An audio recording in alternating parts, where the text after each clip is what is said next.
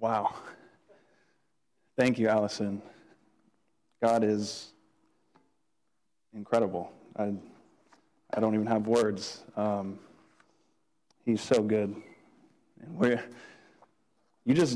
when you meet somebody, you just have no idea what their story is. And we are all walking, talking miracles. And the Lord, He's so good. I don't know what else to say. Hallelujah. Let's go. That just fired me up. Let's go.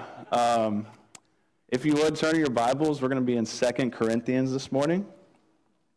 2 Corinthians chapter 5. As you turn there, Tommy and his family, they're not here with us this morning. He is over at Grace Life Beachside, which is a church that Grace Life Deltona planted 5 years ago. So they're celebrating their 5-year anniversary. Pastor Jeff Eckert and Tommy were the founding pastors here. An opportunity came up in year 3, so we are 8 years old. In year 3 of Grace Life Deltona, Jeff was able to plant another church over in Ormond Beach, and so they are now celebrating their 5-year anniversary, so Jeff invited Tommy over to preach there and celebrate with them. So we are more than happy to let Tommy go be with that church that he helped start and that the Lord obviously carried through. They're growing, they're thriving, so that's where Tommy and Sarah and the Clayton family is this morning. But for us here, we will be in 2 Corinthians chapter 5. I'm going to read it for us, and then I will pray, and we're going to dive right in. So 2 Corinthians 5, starting in verse 10. For we must all appear before the judgment seat of Christ, so that each one may receive what is due for what he has done in the body, whether good or evil. Therefore, knowing the fear of the Lord, we persuade others. But what we are is known to God, and I hope it is known also to your conscience. We are not commending ourselves to you again, but we're giving you cause to boast about us, so that you may be able to answer those who boast about outward appearance and not about what is in the heart.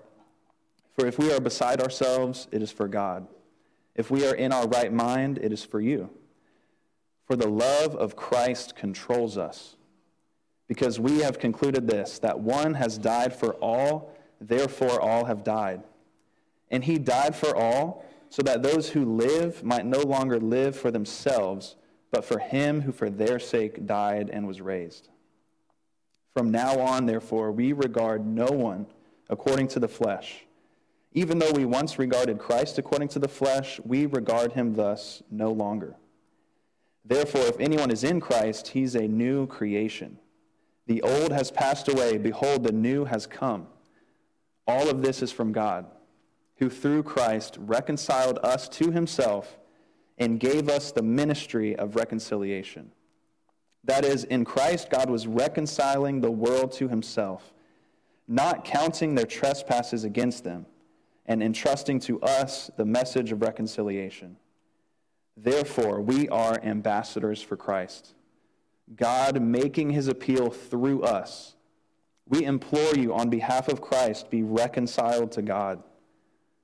For our sake, he made him to be sin who knew no sin, so that in him we might become the righteousness of God. Let's pray. Father, thank you for your word. Thank you for your redemption and the miracles you work in our souls, in our hearts, in our bodies. You are never not working. So God, open our eyes to see who you are. Give us an even clearer picture of who you are and of what you're up to in this world. And Lord, show us how you invite us into that. Lord, open our ears to hear your word this morning. Open our eyes to see it, and please soften our hearts to accept it, to be changed and transformed by it, so that we would leave here more obedient, more surrendered to you, more fueled to carry out your work. God, we belong to you. Thank you for loving us. Thank you for being right here with us, Lord. May all of this be for your honor and for your glory. Amen. So 2 Corinthians, this is a letter that the Apostle Paul wrote along with Timothy, who was kind of his protege, his co-worker. And Paul, to be honest, has quite a long and even complicated relationship with this church at the city of Corinth. So we know of 4 letters in total he wrote to this church. We only have 2 that were written under the inspiration of the Holy Spirit, but he had a long dialogue back and forth with this church.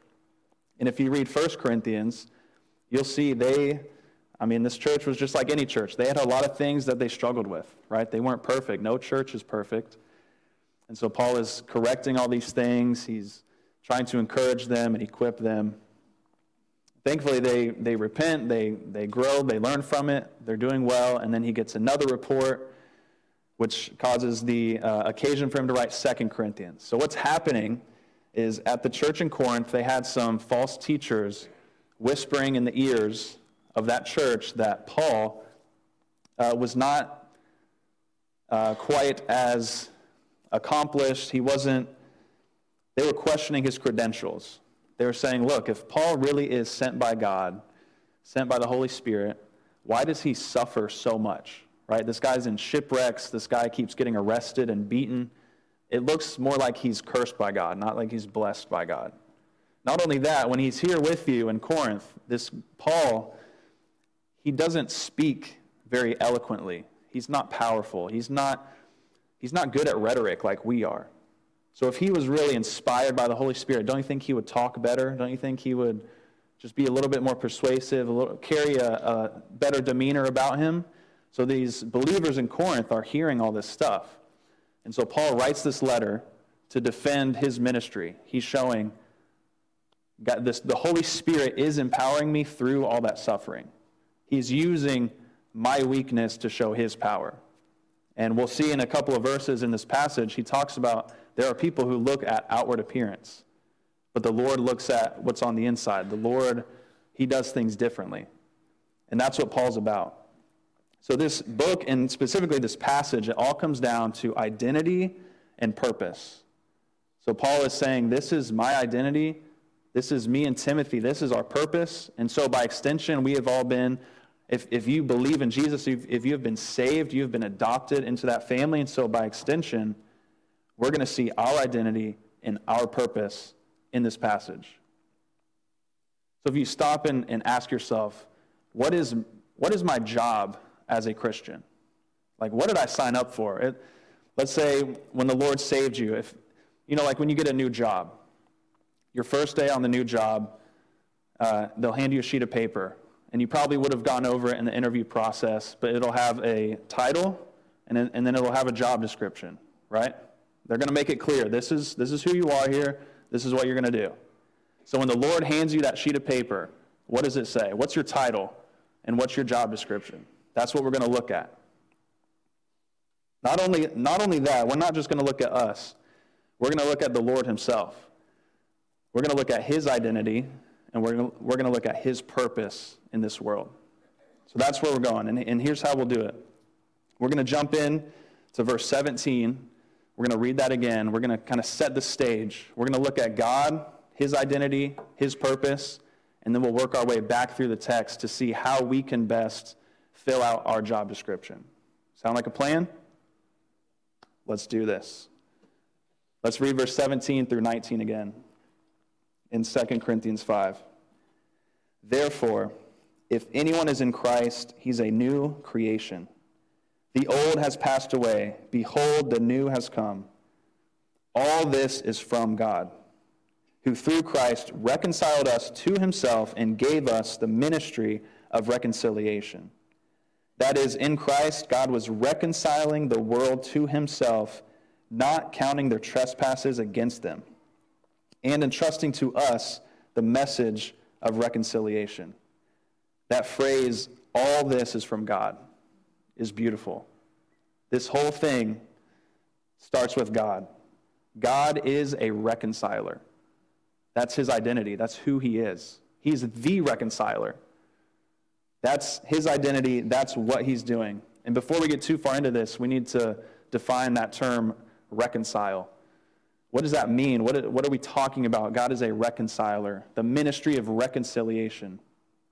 So it's actually a financial term, and it talks about balancing accounts, making things right between two parties, to reconcile, to transfer things of not necessarily of equal value, but to make a transfer so that the accounts are balanced, right? To reconcile, to make things right. So the way the Lord does this, check this out in verse 21. This is a very popular, well-quoted verse, and for good reason.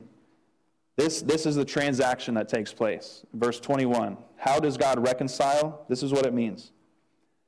For our sake, he made him, that is, God made Jesus, to be sin, who knew no sin, so that in Jesus we might become the righteousness of God. This is talking about a transaction. It's actually a double transfer. So when Jesus, God himself, come down in flesh, when he dies on the cross, right? Not only does he take on all the debt, all the sin and brokenness that was in our account, he takes that onto his account. He doesn't just bring our account back to zero. He doesn't leave us at zero, right? He actually not only takes on all of our debt and sin, then he gives us his righteousness.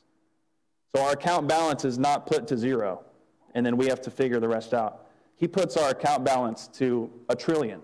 Like he makes us the righteousness of God. It's that two-way transfer. And God is the one who starts this mission to reconcile the world, to make the world right again. Like Allison was saying, one day we can all look forward to that day when everything is made right, when the world is fully reconciled. Because God is the source of all things that are good, beautiful, redemptive, glorious. And so he invites all of us broken and sinful people, he invites us back to himself. And he commits to healing and restoring this broken place that we call home. Because he originally created humanity to actually rule and reign this world on his behalf as his image. Right? That's the job he gave Adam and Eve. He says, you are my image, go have dominion over this place. But we all know the story, right? Did they do that perfectly? Did they obey and submit on his behalf and rule? No, then, just like all of us, we decide to depart from him. We sin, we rebel against him, and that's how we end up in this broken mess we find ourselves in. So we choose sin instead of obedience, but God decides to rescue us from that, to rescue us from ourselves, from that sin. So, he wants to usher in restoration, usher in a new creation, reconcile the world. So the question is, how does he start that? What does he do? How does he start? Because in verse 17, Paul says, the old has passed away, behold, the new has come. What is he talking about? What new has come? Where does God start? He starts with Jesus. In 1 Corinthians, Paul's other letter to this church, he talks about when Jesus rose back from the dead, he's the first fruits of the resurrection. He is the one starting to break in this future reality of restoration. Jesus is the first fruits of that. If you want to know what a reconciled world looks like, what a reconciled human looks like, look at the resurrected Jesus. He's breaking it in. He's the first fruits of that. So then the question becomes, how do we get in on this? How do I get to experience that? How do I get to experience that restoration, the reconciliation? Well, this passage says, through Christ, God reconciled us to himself. And he says, if anyone is in Christ, he is a new creation. That's the promise. If you're in Christ, you are a new creation. That's your identity. If you are believing in Jesus, if you've been transferred into his kingdom, adopted by God, you are a new creation. That's your identity, right? That's your title. You are redeemed, made right, made new, bought, cleansed, forgiven, loved. That's who you are now. And the most beautiful part is nothing can take that away from you. That's yours. That's who you are. But here's where, man, God's plan just seems so crazy because it doesn't stop there. And if you just take a step back and look at this plan, you might tilt your head a little bit and just say, really? If I was in your place, I don't think I would use that plan. Because check this out. To reconcile the world, not only does God stoop down to reach out and rescue us, not only did he step off of his throne and he takes on the griminess of human flesh, he stepped into the mess that we've made of this world. Not only does he come down to live a sinless life of struggling and suffering, not only did he be tortured and killed and murdered, experience death, go through that, raised back from death to life to defeat sin and death. Not only does he do all of that, this is the craziest part. He uses us to then carry out this mission. Like, that's insane to me. The same us who were so rebellious, so broken, so sinful. He's like, I'm going to stoop down to rescue you, and then I'm going to use you to reconcile the world. Is that not like, that just blows my mind. Like, why would you do that? This is a job only you can do, Lord. Why are you using me? But that's his plan. That's how he decides to do this. But he gives us new life, right? We're not broken and pathetic anymore, right? He fills us with the power of his Holy Spirit. He gives us the new life and the power we need. He gives us this new purpose.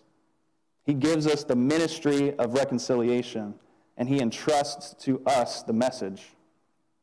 This is our job description, all right? If you are a Christian, this is your job description. As a church, right, we say we are the insiders who exist for the outsiders. As a church, as families, as individuals, this is our job, to reconcile the world. So, we are reconciled reconcilers, right? When God hands you that sheet, your first day on the job, title, reconciled. Job description, reconciler. That's it. That's who we are. That's what we do. Sounds like a pretty tall task, right? Reconcile the world. You're like, I can't even get my kids to church on time. How am I supposed to reconcile the world? Hey, I'm the first one raising my hand. How do we do this? This is a tall task.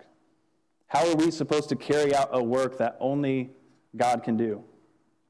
So we're going to work our way through this passage and follow a simple outline that can hopefully help us see what we need to carry out this task, and then to identify the hurdles that get in our way of carrying this out.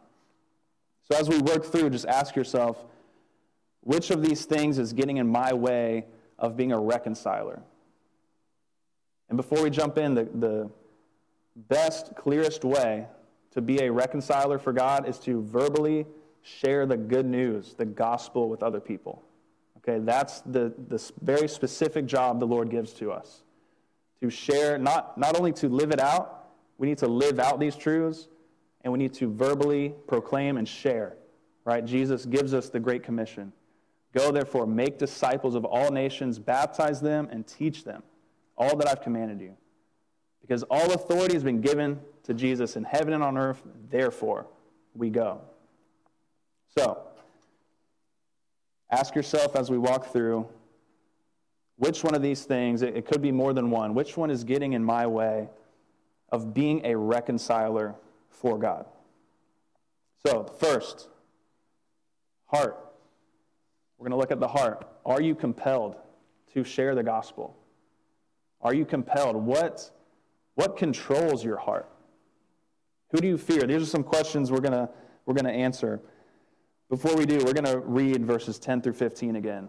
To pick up on this, Paul is talking about things that control us, where our heart is at as we go about this mission. Verse 10, he lays out the reality. For we must all appear before the judgment seat of Christ, all of us, so that each one may receive what is due for what he has done in the body, whether good or evil. Therefore, knowing the fear of the Lord, we persuade others. But what we are is known to God, and I hope it is known also to your conscience. And this is where he starts talking about those false teachers. He says, for we are not commending ourselves to you again, but we're giving you cause to boast about us, so that you may be able to answer those who boast about outward appearance and not about what is in the heart. For if we are beside ourselves, it is for God. If we are in our right mind, it is for you. Verse 14, for the love of Christ controls us, because we have concluded this, that one has died for all, therefore all have died. And he died for all, so that those who live might no longer live for themselves, but for him who for their sake died and was raised. So who do you fear? What are you afraid of? What is controlling your heart? Verse 10 shows us the reality that all people will face that judgment seat one day. We cannot go about our daily lives ignoring that reality.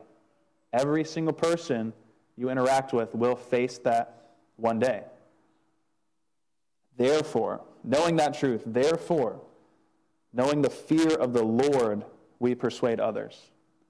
Because here's the thing, we don't want people to face that day without hearing about Jesus. We don't want anybody to face that day without the righteousness of God covering them because of what Jesus has done. So knowing that reality, we persuade others. Because God is just and he's perfect and holy, he can't let our sin just go unpunished, just sweep it under the rug. If he did that, he would not be good. So we need to have an appropriate and healthy fear of God. That phrase, fear of the Lord, it's crucial in the Bible. It says it's the beginning of wisdom. So it's important we understand what that looks like, because God, he's the most powerful, holy, terrifying, unapproachable, powerful being you could ever imagine. It goes beyond anything we can imagine. That is the Lord. If we're honest with ourselves, I know this is true for me. I like to, sometimes I'm tempted to downplay certain aspects of God's character, right? Like I don't want to talk about the wrath or the holiness or the justice, the jealousy. It kind of rubs our modern sensibilities the wrong way. But we can't just pick and choose the characteristics of God. We have to let God be God. We can't try to squeeze him into a box. And we have to strike a balance because, yes, he is holy and so set apart and above and beyond anything. Yet he steps down into this world to transform us and make us holy. Like, yes, God is unapproachable. On our own, we could never reach him. We would never be worthy to ever approach him. But he has made himself approachable through the cross. Right? He stoops down, he makes himself approachable. So we have to strike a balance, and we can't overly focus on one side or the other. But we do know this, that the driving force is that God is love. He is a reconciler. And his love is so powerful, he can't be unjust. He can't be unholy. So it all goes together. I was reading a book I just finished that was pretty incredible, and this author, his name's N.D. Wilson, he talks about Christians and how we often are just tempted to try to make God something we want him to be. He says this, the thing about Christians is that we usually want to pick one aspect of God's personality and then just stick with that. Why do Christians think of purity, holiness, and even divinity as something with big eyes and soft fur, like a kitten? Why do we so often ignore the beautiful in exchange for the cute? God is not cute, right? He's beautiful. He is not cute like a kitten. He's beautiful like a thunderstorm, right? There's a difference. Cute is something we can control, and it's right there, and it's in its place. God is something we absolutely could never control, but he's beautiful. It reminds me of, if you've ever read the Chronicles of Narnia, The Lion, the Witch, and the Wardrobe, the kids are about to meet Aslan, which is the lion. He's the figure who represents God in this story. So the kids are on their way to meet the lion, Aslan, for the first time. And they're walking with Mr. and Mrs. Beaver. And they find out this is a lion, so they start getting nervous. And the kids ask, is he tame?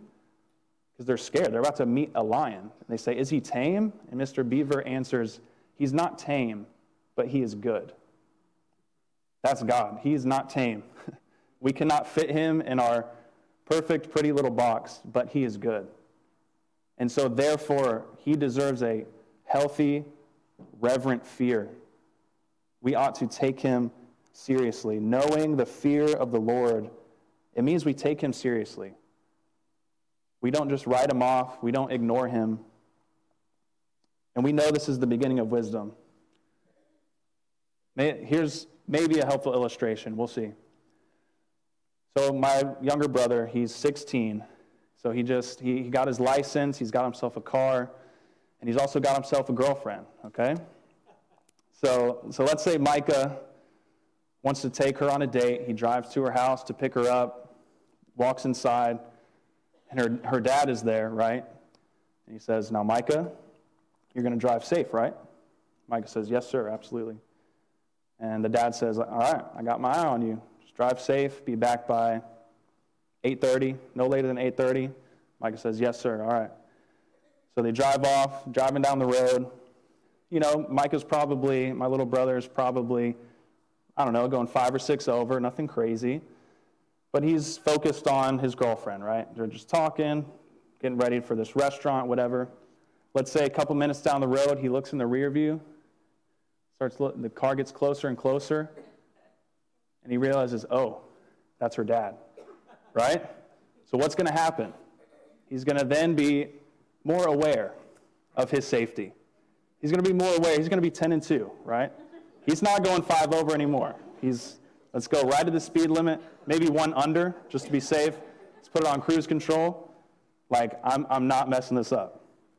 So obviously the illustration falls short, but in the same way, sometimes when we hear the phrase fear of the Lord, the word fear, we start thinking of like horror movies or something and screaming. That's not the idea. It's the idea that God is real and he's there, and that changes and affects the way we do everything, right? It's taking God seriously. The fear of the Lord. So the question is, who or what do you fear? What controls your heart? Are you compelled to share the gospel? Are you controlled by the fear and the love of the Lord, or by fear of other people? One time I was sharing with a pastor who was mentoring me, and I was just confused. Because I was sharing with them, man, I've had opportunities to share the gospel recently, but then for some reason when the moment comes, there's just this hesitation, and I don't know what's going on. I just like kind of back off and don't share. And he goes, it's fear. And I go, yeah, and I try to like explain it away, and he goes, no, it's fear. It's fear. You're fearing other people. He wasn't like being mean about it. He was just trying to help me understand what was happening. Like I was fearing those individuals more than I was fearing the God of the universe. So are you being controlled by the love of Christ? Because the perfect love of Christ, it casts out all fear of man.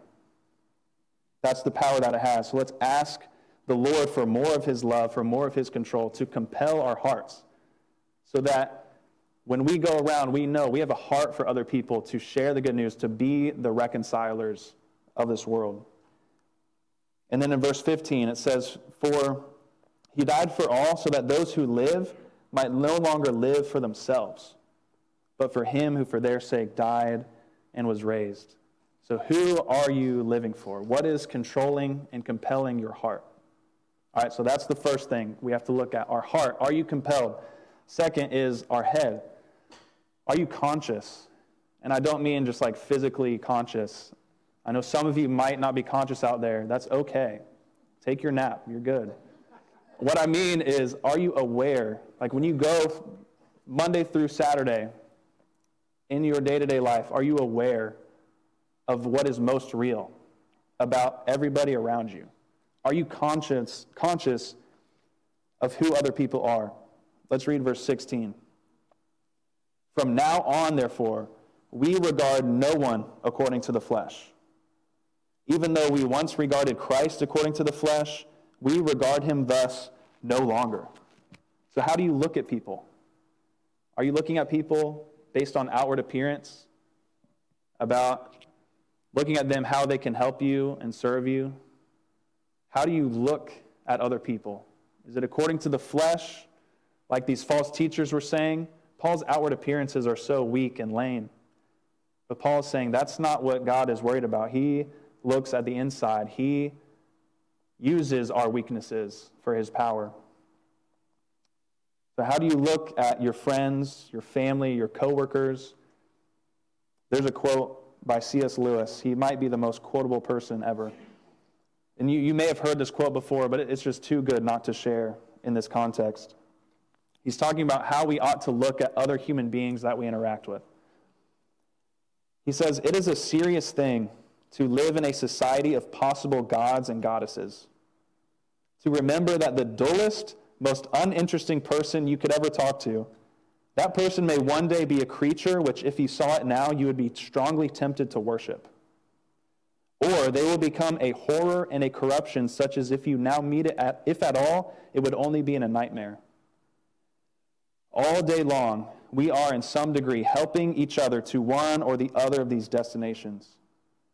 It is in the light of these overwhelming possibilities, it is with the awe and the circumspection proper to them that we should conduct all of our dealings with one another, all friendships, all loves, all play, all politics.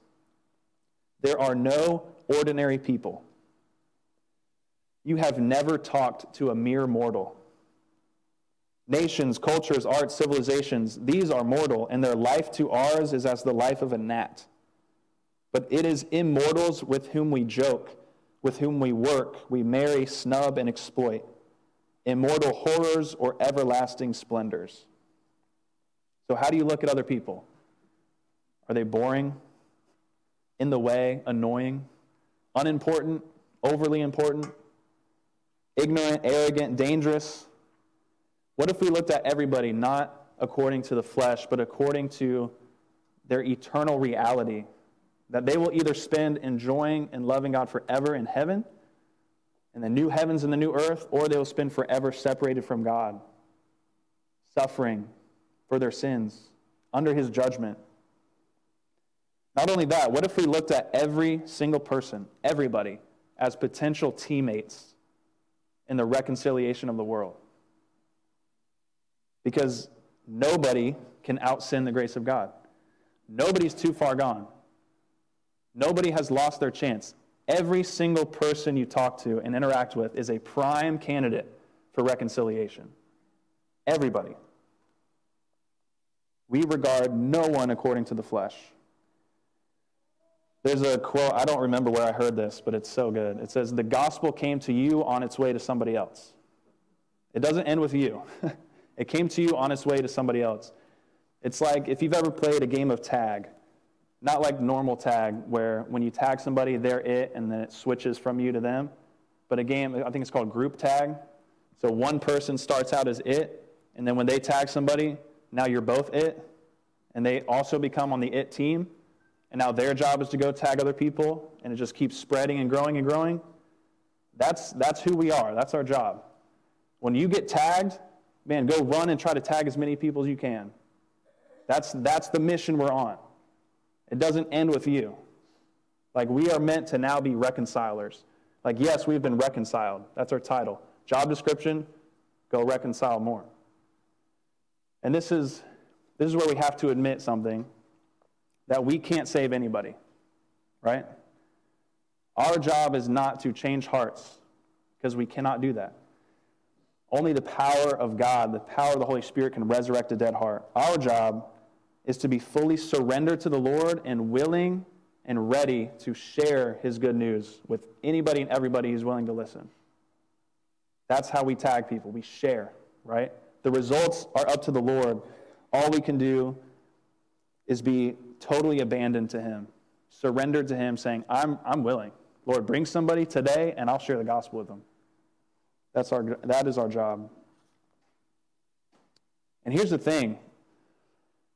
Sometimes I know for me, I view that sharing as so intimidating. And it can be so nerve-wracking, and what are they going to think of me, and all this stuff. But check this out. In verse 19, what is the thing we're sharing with people? Verse 19, that is, in Christ, God was reconciling the world to himself. How does he do that? Not counting their trespasses against them. Are you kidding me? That's amazing. That's the best news anybody could ever hear. Hey, there's a God who's righteous and holy and amazing, and he's not going to count anything you've done against you. So repent and believe in Jesus. That's incredible news. But it's so easy for us in our cultural moment to be so insecure about our Christian beliefs, right? Our morals and our ethics from the Bible, they're so outdated and they're so repressive and lame, and they're just archaic and they're harmful, right? That's the message we hear. Or it's so naive and so primal to believe in something supernatural. Like, we've moved on. That's what we hear from the world.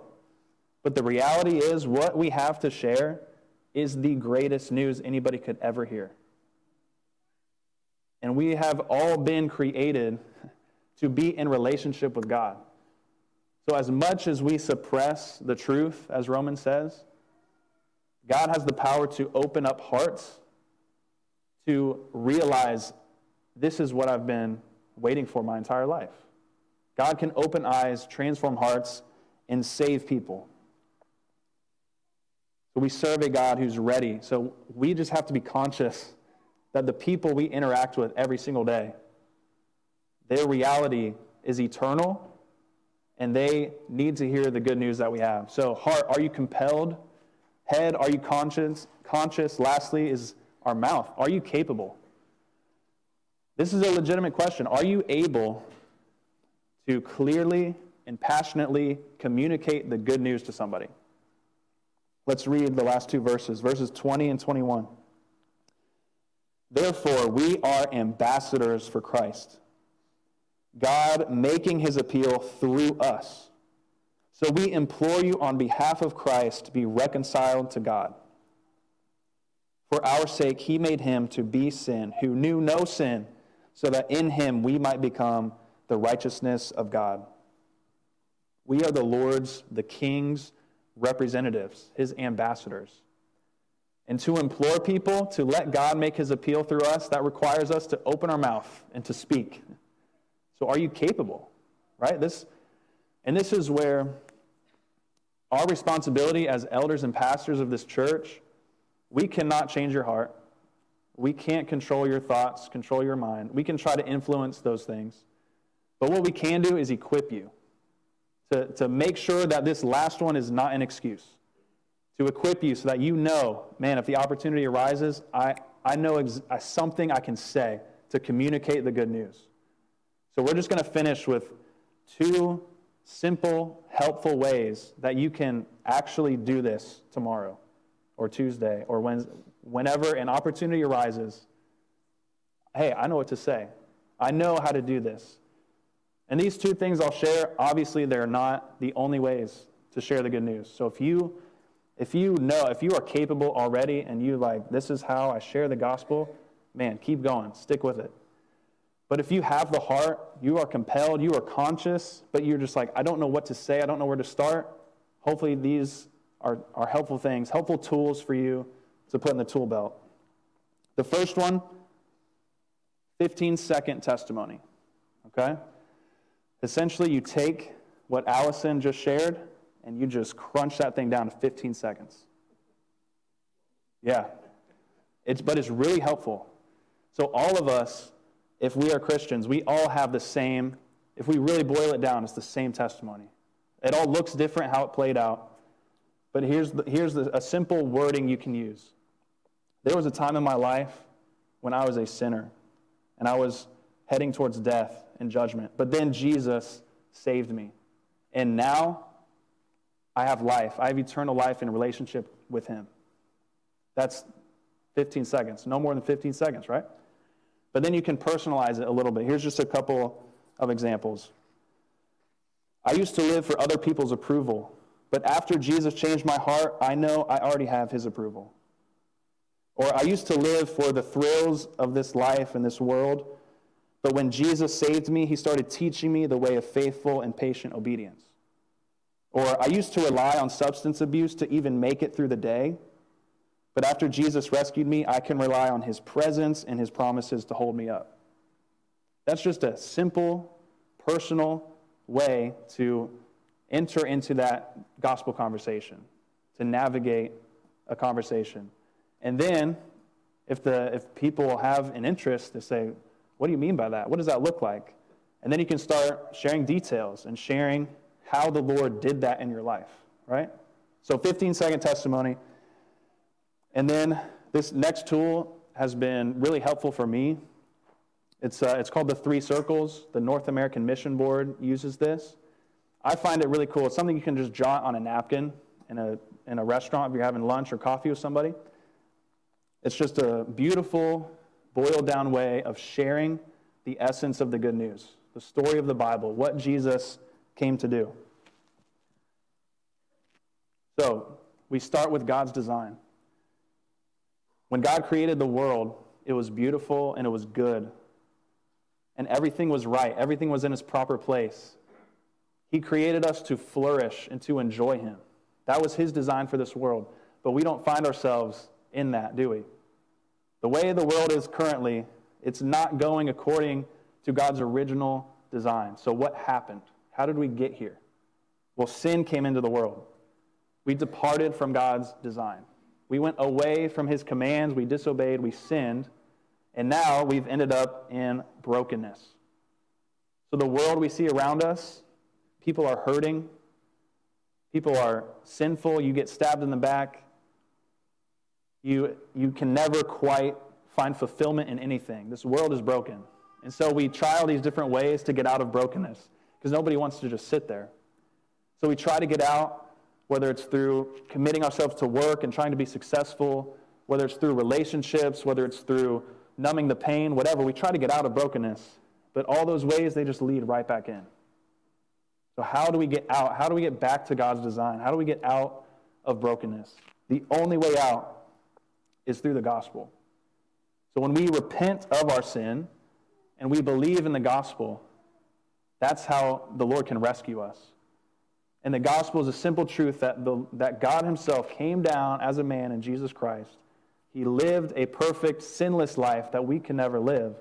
He never departed from God's design. Then he died on a cross in our place. He took on our brokenness. He took on our sin. And then he raised again from the dead to defeat those enemies forever.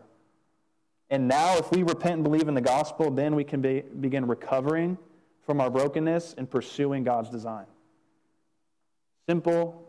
I don't know, that took maybe 3 minutes to share?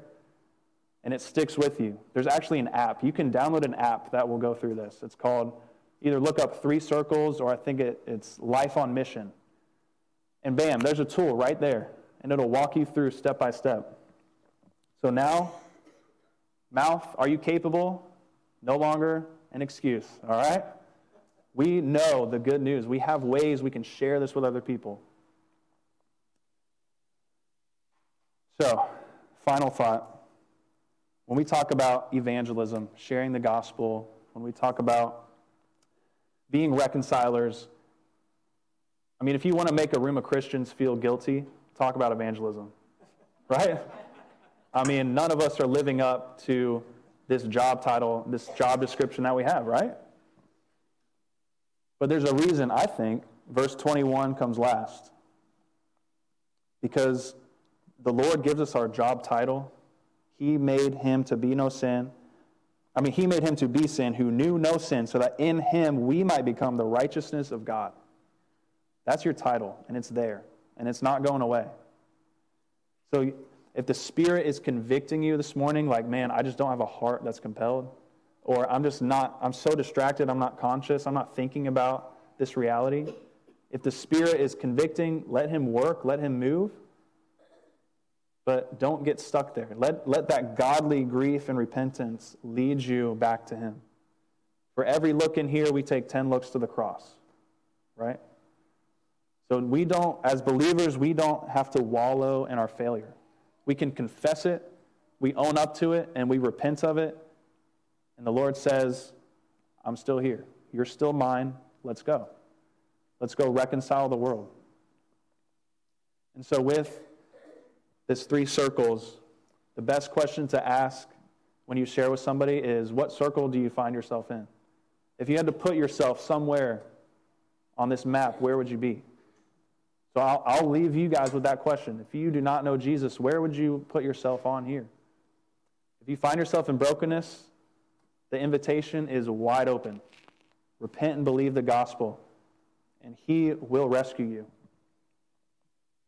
And for us who are believers, my prayer is just that we would have hearts that are compelled, minds that are conscious and aware, and mouths that are capable of sharing the good news. And through the power of God alone, He's going to reconcile the world, and He's going to use us to do it.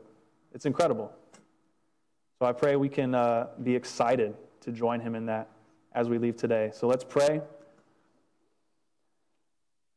Lord, thank you for the good news, that you don't count our trespasses against us. It is mind-blowing, Lord, that your love pursues us. When we dig ourselves a hole, when we run away from you, when we spit in your face, you run after us, Lord. And your kindness is what leads us to repentance, Father. So may we all just be assured and encouraged that we are reconciled, that you have made us right. And that title is not going away because you're the one who holds it there, Lord. And I pray that with that title, we will go live out our job to be reconcilers, letting your message make its way through us, that we would just be channels of your grace towards other people, imploring people on your behalf to be reconciled to you. God, thank you for even inviting us into this mission. It sounds crazy that you would ask us to do this, but this is your perfect plan. So empower us with your Spirit, with the new life you give us, to go and make disciples, Lord. God, I pray Grace Life, we would exist for the outsiders, to invite people in, that anybody can get in on this. God, we need your help to do this, Lord, so please supply us with more and more of you and of your grace, Father. We pray all of this in the name of Jesus. Amen.